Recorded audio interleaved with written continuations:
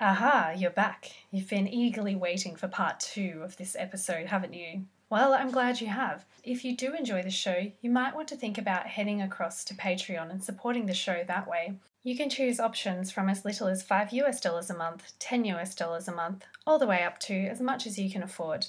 Every little bit counts, and I would really appreciate it. Welcome to part 2 of episode 3, where I continue my conversation with Dr. Jessie Schnall and Dr. Daniel de Hotman. Welcome to Inspector Rabbit.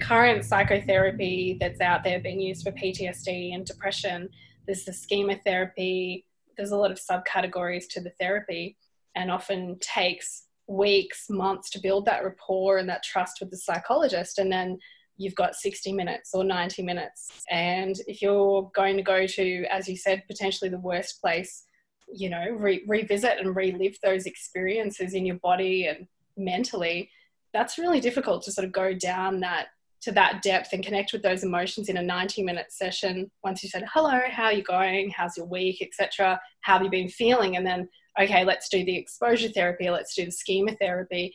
And then you are conscious that you'd be conscious during that time that you have 90 minutes and you might already be half an hour in and you're thinking, wow, I mean, this is a lot to get through in a 90-minute session. And then a lot of people from what you're saying and from what I've read as well, they can't get there, and it's too traumatic to relive those experiences. And of course, why would you want to? It's difficult. All of these things are very, very difficult, and it sounds like an incredible drug to be able to help those people get closer to those experiences. But it also sounds like, from what you're saying, that the sessions will be a lot longer than 1 hour or 90 minutes. So can you tell me a bit about how they'll be administered with this is it a psychiatrist or psychologist? So I think it varies in the different studies. And again, as a disclaimer, I think, we should both mention that, we are, medical doctors, but neither of us have been personally involved in any of these studies or in any treatment of patients with these conditions. So at least for me, and I assume it's the same for Dan, my knowledge of this is purely based on conversations with people who have done that, like Dr. Rucker in the UK, and also our reading of the research and the evidence. And there is a fantastic movie, which we saw put on by Mind Medicine Australia, called Trip of Compassion, which I would really recommend people watch. And that actually chronicles people's sessions with MDMA-assisted psychotherapy. So you can actually see them firsthand and get a visual insight into what they look like. But to go back to your question, so in terms of the duration of the sessions, so again, it's a bit different, I think, with psilocybin versus MDMA, just because the drugs tend to last for different periods of time. So psilocybin is usually somewhere in the realm of 5 to 6 hours. MDMA is probably a bit shorter, bordering on a few hours. The way that the sessions are typically structured, particularly with psilocybin, is they're in a set-up room. Usually it resembles like a living room, somewhere comfortable and safe. And they're with supervisors or support people there. And that can vary, I think, from just trained counsellors to a psychologist to a psychiatrist. I think there've been different studies that have used different support providers in different contexts. In terms of the way that we're hoping to see them be rescheduled, it's, to my knowledge, certainly under the guidance of someone who's got the appropriate training to be administering those medications and taking you through it. But that's more or less the structure of how they go. Okay. And so there's let's say you're booking for a 7-hour session with your therapist. That's quite a long time. What are the after effects? What can a patient expect to experience afterwards? Are they able to drive home? Are they going to sleep that night? You certainly probably wouldn't be getting them to drive home. There are some, that sort of data is looked at in the different studies, and there are some, minor side effects that can linger, things like headache. You can experience some mood changes in the days that follow. But broadly, those things tend to not last too long. And they also tend to be, not exceptionally common. So you're right. It is a big undertaking. It's not like, taking an hour out of your day to go sit with your therapist, down the road from your house and then go back to work or your regular day. But I think the critical thing, which is one of the most incredible or at least promising features of these therapies, is that it's not something that's designed to happen every week. It's not something that you're designed to take every day. It's not an antidepressant that you have as part of your morning tablet routine every morning. And it's not your weekly therapy session. It's 1 to 2 sessions spaced out by a period of months that we're seeing these results from. So even though it is a big undertaking and it might be a day or 2 days out of your life that you set time aside for, it is not something that we're seeing needing to be repeated over and over again. And that is for someone who, doesn't want to take a tablet every day or doesn't have the time or the money or the inclination for any number of reasons to go to a therapy session every week. That is game changing because it's 1 or 2 experiences that can give you this really powerful result. So I think that's definitely worth people being aware of. Sorry, Daniel. Thanks, Pippa. One aspect of that as well is potential opponents of these therapies might say, that sounds very resource intensive, who's going to pay for the psychologist's time? And as Jessie alluded to, patients might think, oh, that's quite a big commitment. But you have to put it into context of particularly from the health resourcing aspect, what the costs of these issues are. So in Australia alone, the Productivity Commission has said that the direct health costs of mental illness exceeds $50 billion. It's about $51 billion per year. And the indirect costs in terms of lost productivity, so people are not being as effective at work, are even higher than that. And so anything you can do to reduce the impact of mental illness, every dollar you spend has big payoffs for society. And given the potential effectiveness of these treatments, if the same effectiveness is maintained through to the late stage trials, I think it's safe to say that these therapies will have extremely high return on investment for society. And I think that's something important to talk about, particularly if we were to broadly categorize opponents of these therapies. Often they're more conservative and may have certain stigmas associated with drugs that have been built up over time and for various reasons. But the cost aspect and the cost of mental illness to society, both in human suffering, which is incredibly important, but also in terms of the economic cost, I think that's a powerful argument that people looking to put forward these views and to educate others about them should know about. And the cost to individuals and to the taxpayer and the government of funding existing pharmacological therapies for these conditions like antidepressants is also very significant. A mental health plan which gets you a certain number of sessions with a therapist or any number of mental health workers every year, that costs a fair amount of money, as does taking a tablet every day. And moreover, we're seeing, and the evidence is far more early stage, but this might be something that we see more of in the coming years, particularly if scheduling does change. We're seeing the potential for possible application of psilocybin to other conditions. So nicotine and alcohol abuse and dependence, even things like anorexia nervosa, dementia. So potentially things that are even more sometimes debilitating and require even more demanding therapies, which is really exciting. Yeah. And worth emphasizing, both Jessie and I strongly support mental health funding. So, for example, the government has recently increased the amount of sessions you can get under a mental health plan due to COVID to 20 as part of the federal budget. So from 10 to 20 per year. And I think that's a fantastic move and they should be applauded on that. But I think from a consistency standpoint then, and in ethics, we often think about consistency. So if you provide therapies for some issues like high blood pressure or diabetes, then you should provide it for others. And if therapies have similar effectiveness, we should use that as an objective measure for when we fund them. And this is a good example of that. Mm. Daniel, you seem very interested in the ethics and the moral landscape of these issues and these medicines as well.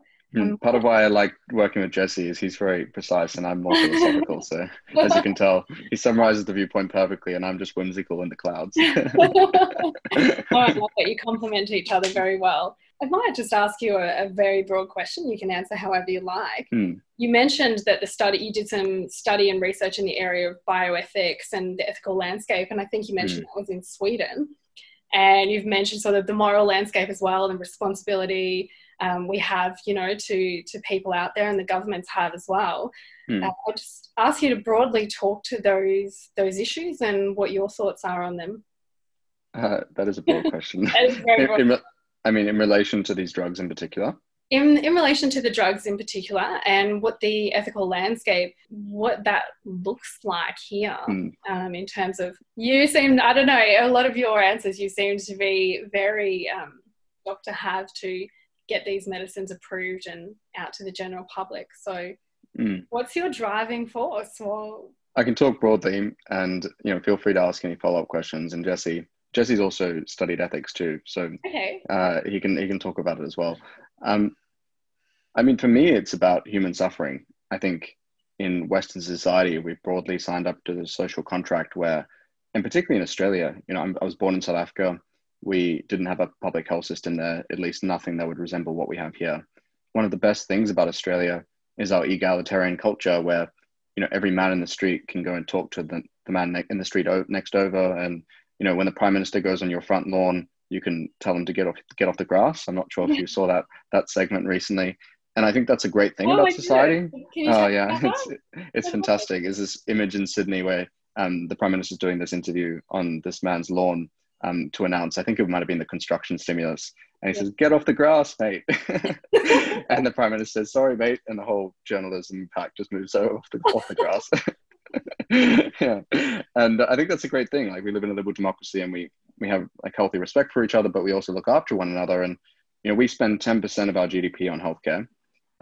Objectively, I think we spend a lot more on other forms of health issues than we do on mental health. And so that's an issue that we need to solve. But then specifically, if we have a drug that's highly effective, that's more effective than the current treatments, which the only reason it was criminalized was based on, political opposition and as a means to use it as a wedge issue against the left. And generally, in terms, if we think that mental health issues are increasing in light of COVID, I think this gives us a very distinct moral responsibility to provide access to those who need it and to try and help them where we can. And you don't even have to be, you don't have to be that compassionate. One of the things we've talked about earlier is like the cost of the research. In many instances, the organizations asking to do the research are not asking for any public money. They're simply asking for permission to do the trials. So it is only the government's opposition and policymakers' opposition based on no good scientific evidence to changing the regulation, which is causing the progress of the science to slow down. And I think that's morally indefensible and wrong. And I think we should call it out as that. And the more people that, I think if you talk to them about the drugs and the facts about the drugs, I think they have this intuition and a moral intuition that that's right. But then there's also the strong stigma, which has been built up over 50 years of programming from the government that these drugs are always bad and dangerous. But it's simply not the case. And I think we need to do everything we can to try and change it. And as I said, I feel very committed to trying to do that. And I think also thinking through, those are the ethics and that's the best practice and that's the science, but also what's the political aspects. And one part of, the advocacy in the UK has been a really strong political bent and thinking through, what are the arguments that most appeal to particularly conservative voters, which I think is relevant given the Conservative government is in power in the UK. And obviously that's the case here too. And considering very carefully what is the strongest opposition to psilocybin and MDMA being changed in terms of the regulation, and how can we bring those people on board for the ride? Because the fact is there's going to be wide areas of the population that agree with us anyway. And so that's good.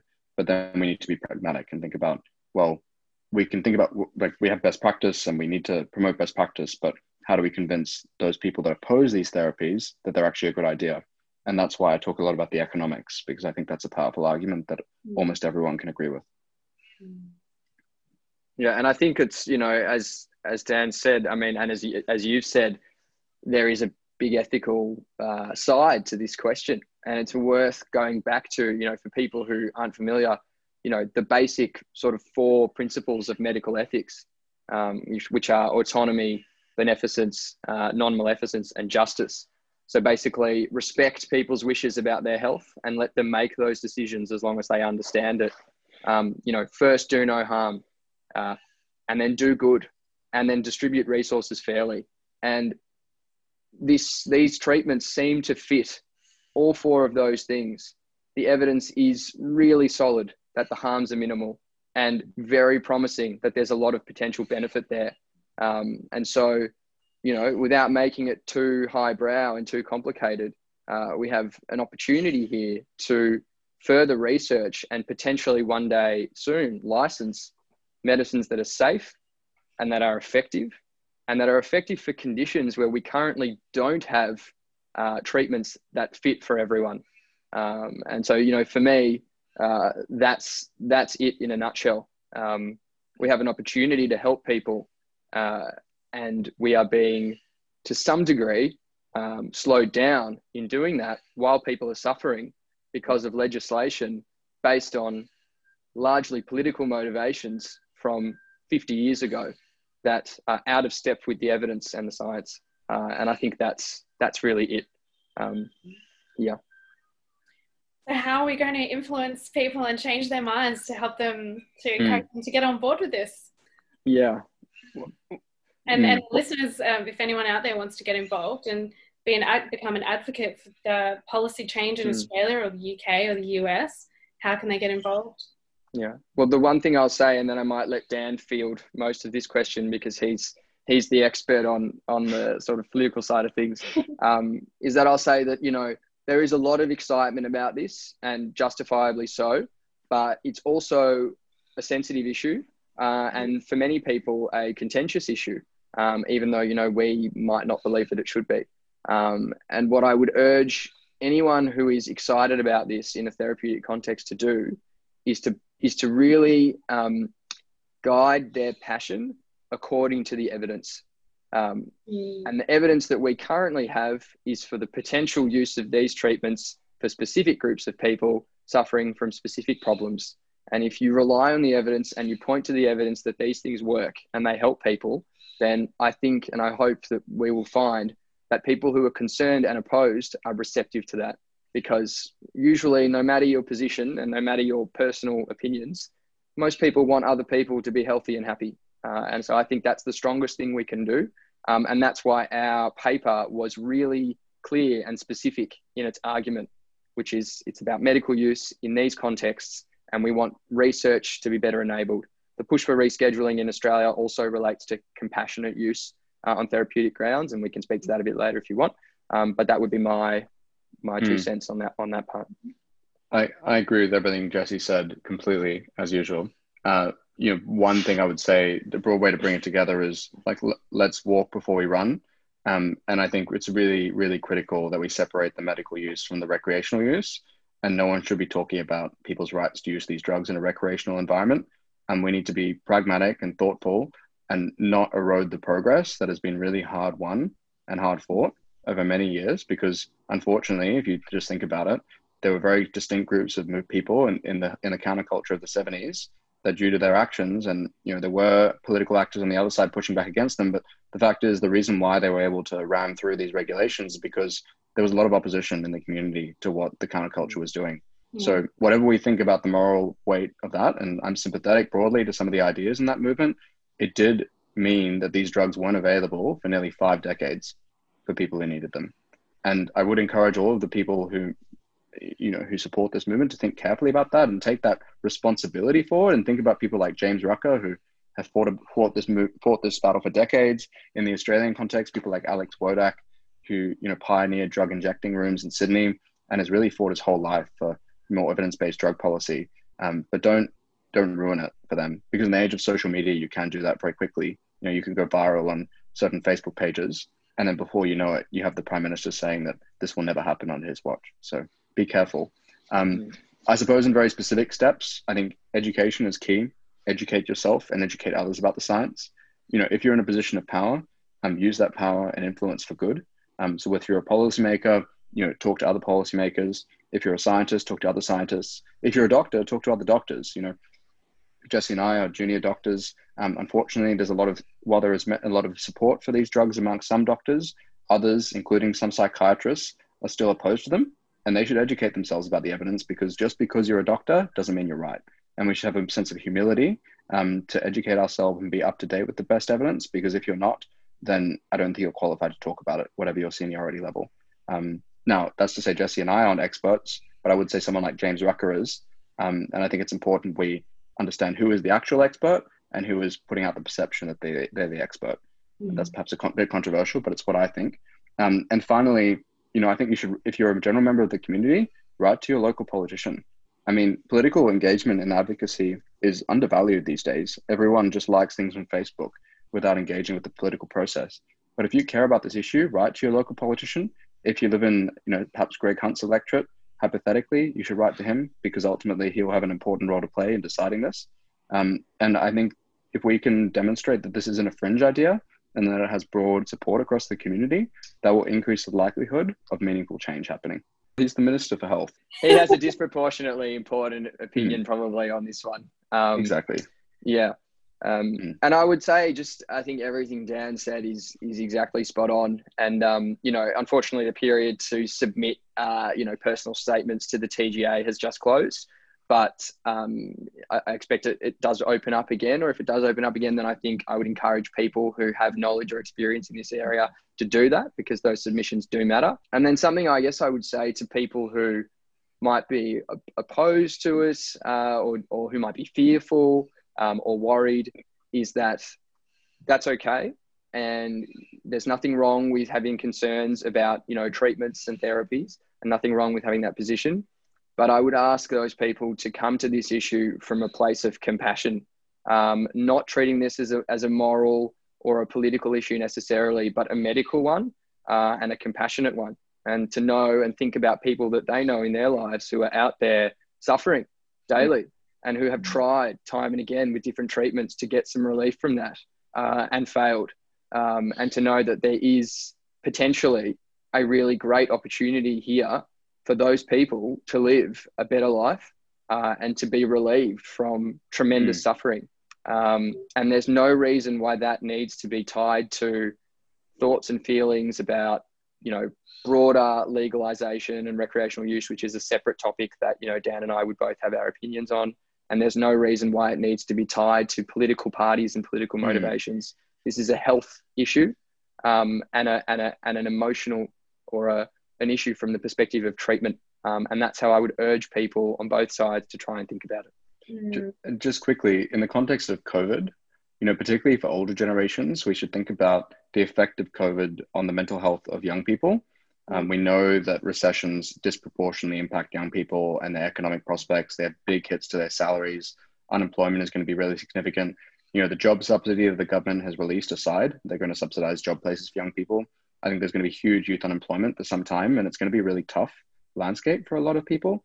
And if you have children or grandchildren, think about it in terms of, like, philosophers love thought experiments, and think about it that if your child or grandchild had maybe it is at risk of suicide, and this is something I'm really interested in and I'm looking into for my PhD, and they've tried all the existing therapies and none of them work. And then imagine we have this magical new therapy that comes about, and has the potential to help them, but it's being held back by government red tape essentially and regulation, which is out of step with science. And then imagine, would you want that drug to be available to your child or grandchild? And I think you'd be hard pressed to find people that would say no to that question. And that kind of helps to tease out the stigma that we feel around these drugs and how value loaded they are. But I think it's important to realize that we are talking about a medical context, and these issues are not going away. They're only going to get worse. And I think we'd be failing younger generations if we didn't give them access to all the possible tools to enable them to reduce suffering and help themselves recover from debilitating mental illnesses. Yeah. And for those who do want to find out more, just broadly about this topic, particularly in Australia, Mind Medicine Australia's website has fantastic resources. You can go there, you can read up. They have resources for all different levels, for clinicians in medicine or in psychotherapy, down to just lay people. So I think that's a great place to go. And then, of course, that movie that I mentioned, Trip of Compassion, if you want a sort of a first-hand look at how MDMA-assisted psychotherapy might work, that's also really great too. And you can read our report. It's quite long, but it's on the executive Adam Smith summary Institute website. Executive summary is good, and there's a few good articles. The Guardian in the UK wrote a good article. So, where can people access your report? It's on the Adam Smith Institute website, so you can have a look at that. Yeah, we can give you a link if people want to have a look at it. And yeah, as Dan said, was covered by 4 or 5 of the major newspapers in the UK, and then featured on Sky News. One of our co-authors speaking there. So hopefully people can skim through as much of that as they want to do, and get a bit of a feel for our argument. Great. Well, I'll pop the link in the show notes and on the website and social media as well. I think we've had a bit of a chat about compassionate use on medical grounds. Am I right in saying that there is a special access scheme in Australia for those who have been deemed resistant to current treatments? Yeah, so we do have a special access scheme, which essentially, and I've never utilised this personally or professionally, so again, disclaimer, it's based on my knowledge from our research, is essentially a way that people can apply, or practitioners can apply, to access drugs that are restricted. And that's not a specific scheme that exists just for MDMA and psilocybin. It's a scheme that exists to access a range of restricted drugs. To my knowledge, the first person to access MDMA via this scheme, that's actually just recently occurred. I'm not aware of that having occurred with psilocybin, but I'm happy to be corrected on that. And Mind Medicine Australia has a lot of resources to assist people in trying to go through that process. Now, it is, to my knowledge, a pretty arduous process to go through. And part of this push to reschedule is to make that a little bit easier for people, as well as enabling research. And it's worth mentioning that similar schemes exist around the world by slightly different names: expanded access, compassionate use. So the US, the UK, and Switzerland and Israel, I think, have really led the way in giving people access to these medications on compassionate grounds. So yeah, that is something that people can try and do. But to my knowledge, it's a long process to go through. Great. Okay. That's really interesting, and good that, those medicines are available for those who need those treatments. I wanted to talk about, and this, we can cut this bit out, just going through the interview plan here. Daniel, did you want to talk about the work that you're interested in, the work that you did at Prime Minister and Cabinet regarding suicide prevention? And Jesse, is there anything that you would like to cover as well that we haven't covered? No, Dan, go for it. I'll have a think while Dan talks about other things we might want to discuss. Before you begin, I might just ask what you want to talk about, so then I could phrase a question before you start. What sort of areas are you going to talk about? Is that for me? Yeah, so are you going to talk about, because I know you did some work in suicide prevention with AI, but during our email conversation, you mentioned that's probably best for another chat. Yeah, I'm also happy to talk about it now. It's actually completely up to you, and how you'd like to structure it. But we could talk about my PhD, which is on that topic, if you like. Okay. All right. And that's at Oxford. Yeah. Okay. Cool. Let's do that. I'm just going to ask if you guys would please give me 1 minute. I've got to let my dog out. I locked the dog door so that she, she doesn't make a lot of noise. Go for it. Go for it. Bashing at it, and I'm worried it's going to come up on the audio. So I'll be back in a minute. Sorry. Sure. No worries.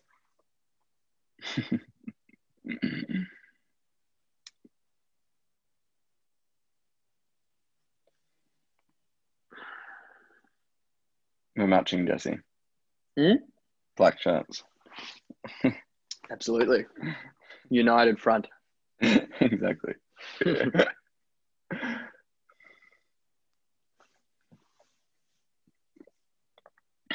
you going to talk about anything else? No, I'm pretty happy. I mean, I think, you know, I came on to talk really about this topic. I wouldn't want to bore the readers with more esoteric discussions of, you know, COVID viral shedding time in pediatric patients. So I'm happy to personally just to leave it there for me. Yeah. But you feel free to discuss whatever you like, obviously. Yeah, I might just make it brief, and if she wants to explore it more, we can do that later. Yeah, no problem.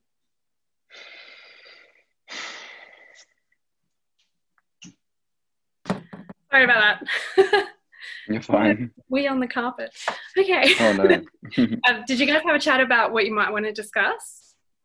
Yeah, I thought maybe I could give a brief summary of my PhD work, Sure. which is on AI prediction tools for suicide. And Jesse said that he doesn't have anything pressing he'd like to discuss, unless you want to hear about viral shedding of COVID or something infectious disease related. Well, that is relevant at the moment, but perhaps not to this episode of the podcast. So a little more esoteric maybe than you might be hoping for at the moment. But watch this space.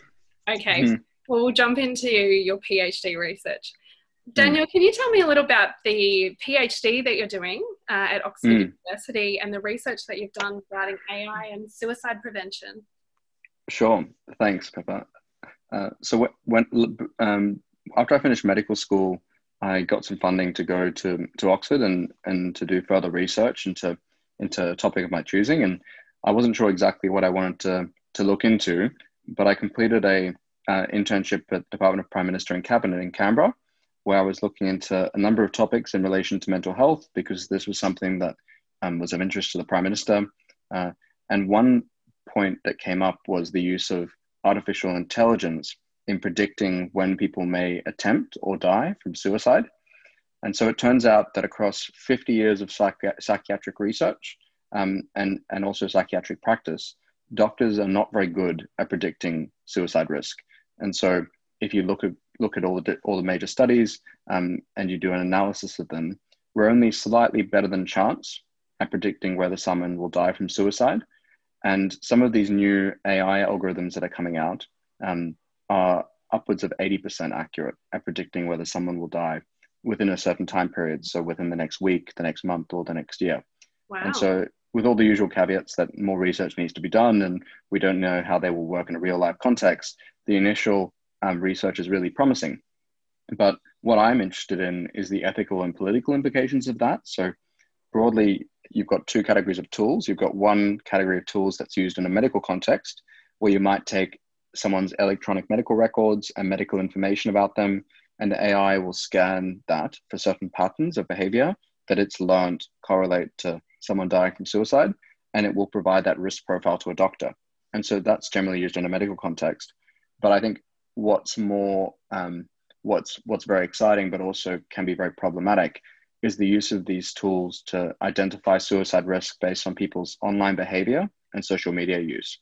And so Facebook, Google, and other companies are actively using these tools on their platforms to identify people at risk of suicide and then intervene in various ways. But they're doing it without being transparent, without releasing the results of their interventions, without even showing exactly how they do it, apart from, to be blunt, some public relations blog posts.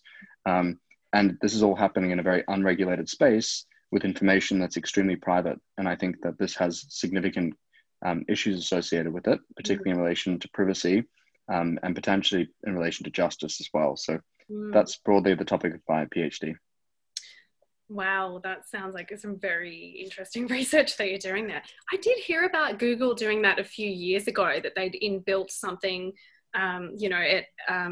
in their search engine, that if you continue to type in a certain, I don't know how the criteria works, but if Google predicted that you were perhaps suicidal, it might offer you some assistance, or might say, do you want to call Lifeline or Beyond Blue or one of those mental health organizations. But I have never seen that.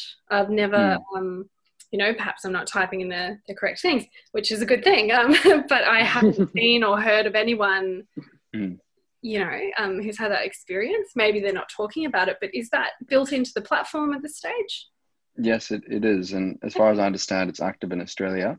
In Mm. Europe, these tools aren't able to be used due Mhm. to the GDPR legislation, which means that these companies aren't able to monitor users in the same ways that they are elsewhere.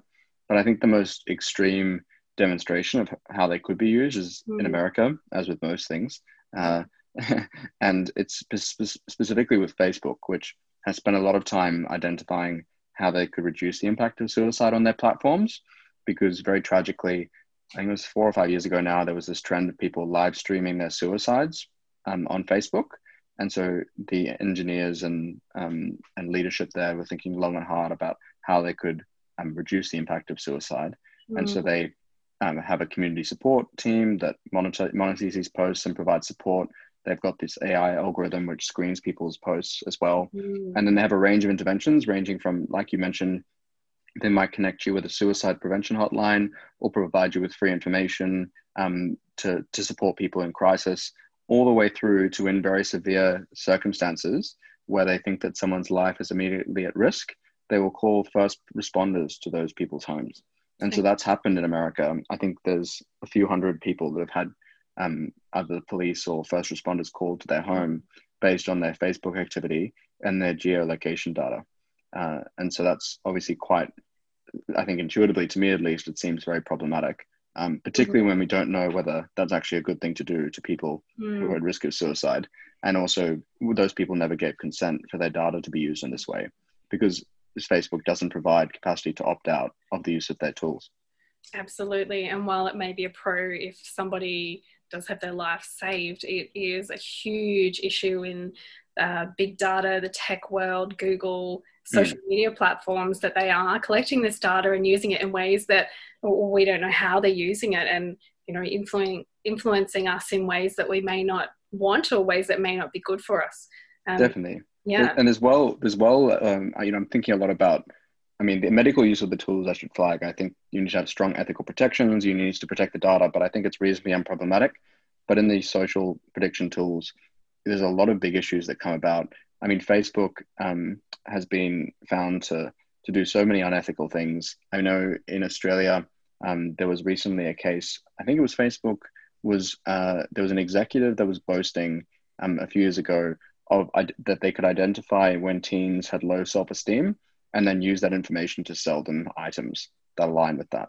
And so they've shown a willingness to capitalize on people's feelings and emotions for commercial benefit, which, frankly, from their perspective makes sense. I mean, they're a commercial company. They're liable to their shareholders. They should make profit. And I think this is clearly a place where government, though, should step in and provide people with strong protections to make sure that they can enhance their autonomy, like what Jesse mentioned before, protect their individual privacy, and also regulate these companies so that they can't commercialize data. And I think, just to provide an extreme example to help flesh it out for people, like I think a lot of people have this reaction that, oh, I don't really care, maybe this isn't going to affect me. But imagine a situation in the future where, these tools were 100% effective at predicting whether someone died from suicide. So we had a section in this recent paper that my professor and I worked on called "Is this a slippery slope to the Minority Report?" And this seems a bit like a far-reaching assumption, but if you had 100% effectiveness in identifying whether someone died from suicide, that information is very powerful. It can be used to manipulate, financial information, and particularly if someone was in a position of influence, it could have commercial considerations. It could be used for blackmail purposes. And while we don't think that Facebook is necessarily going to do this, they might just use it to sell you more things. It matters how they're using that data and where they're storing it and how it's regulated. And at the moment, we have no clarity on what happens to it. And I think that in itself demonstrates we have to have very clear requirements on how this data is used and stored. And we have to be clear as to what these companies are allowed to do and what they shouldn't be doing. Absolutely. Absolutely. I mean, I'm just thinking the impacts that could have on someone applying for a job. So it reminds me of in China how they have the social credit score, where, if you haven't paid your parking fine or something like that, you may not be able to ride public transport, and you try and swipe your card and it won't work. And then you have that public shame of everyone seeing you get off the train because it won't let you on, and those kinds of things. And that could definitely happen here in terms of, financial disadvantage that you mentioned. Banks might want to see your score from Facebook. They might see if you're potential candidate for a mortgage or not. You know, if it was 100% effective, potentially you wouldn't be able to get a mortgage if Facebook had predicted, or another social media platform had predicted that. Scary stuff. So that's right. It's a big issue, and I think more people should be talking about personal privacy. So maybe that's another topic for your podcast. Yeah, definitely.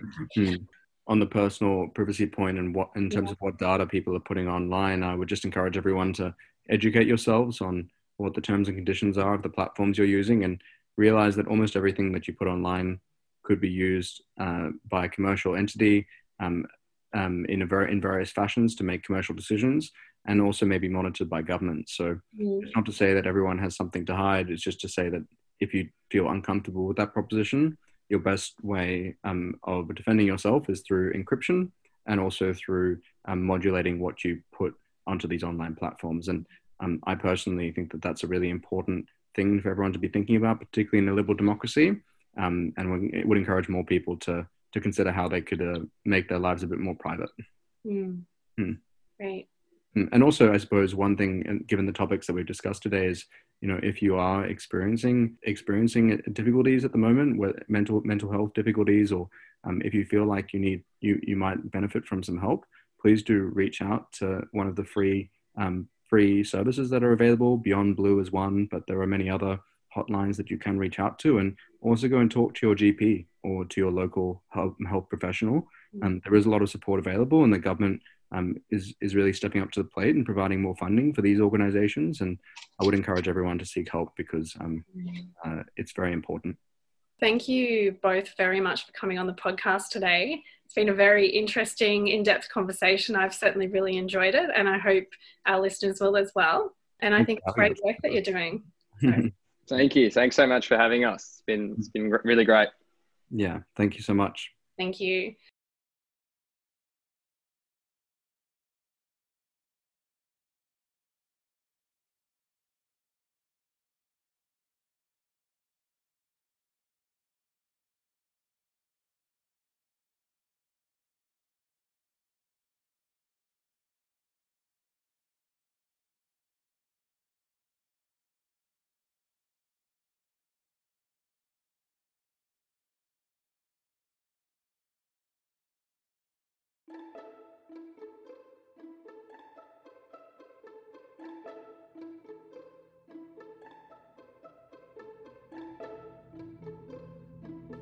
If you've enjoyed this conversation, you might like to think about supporting the podcast on Patreon, or following the podcast on Facebook or Instagram.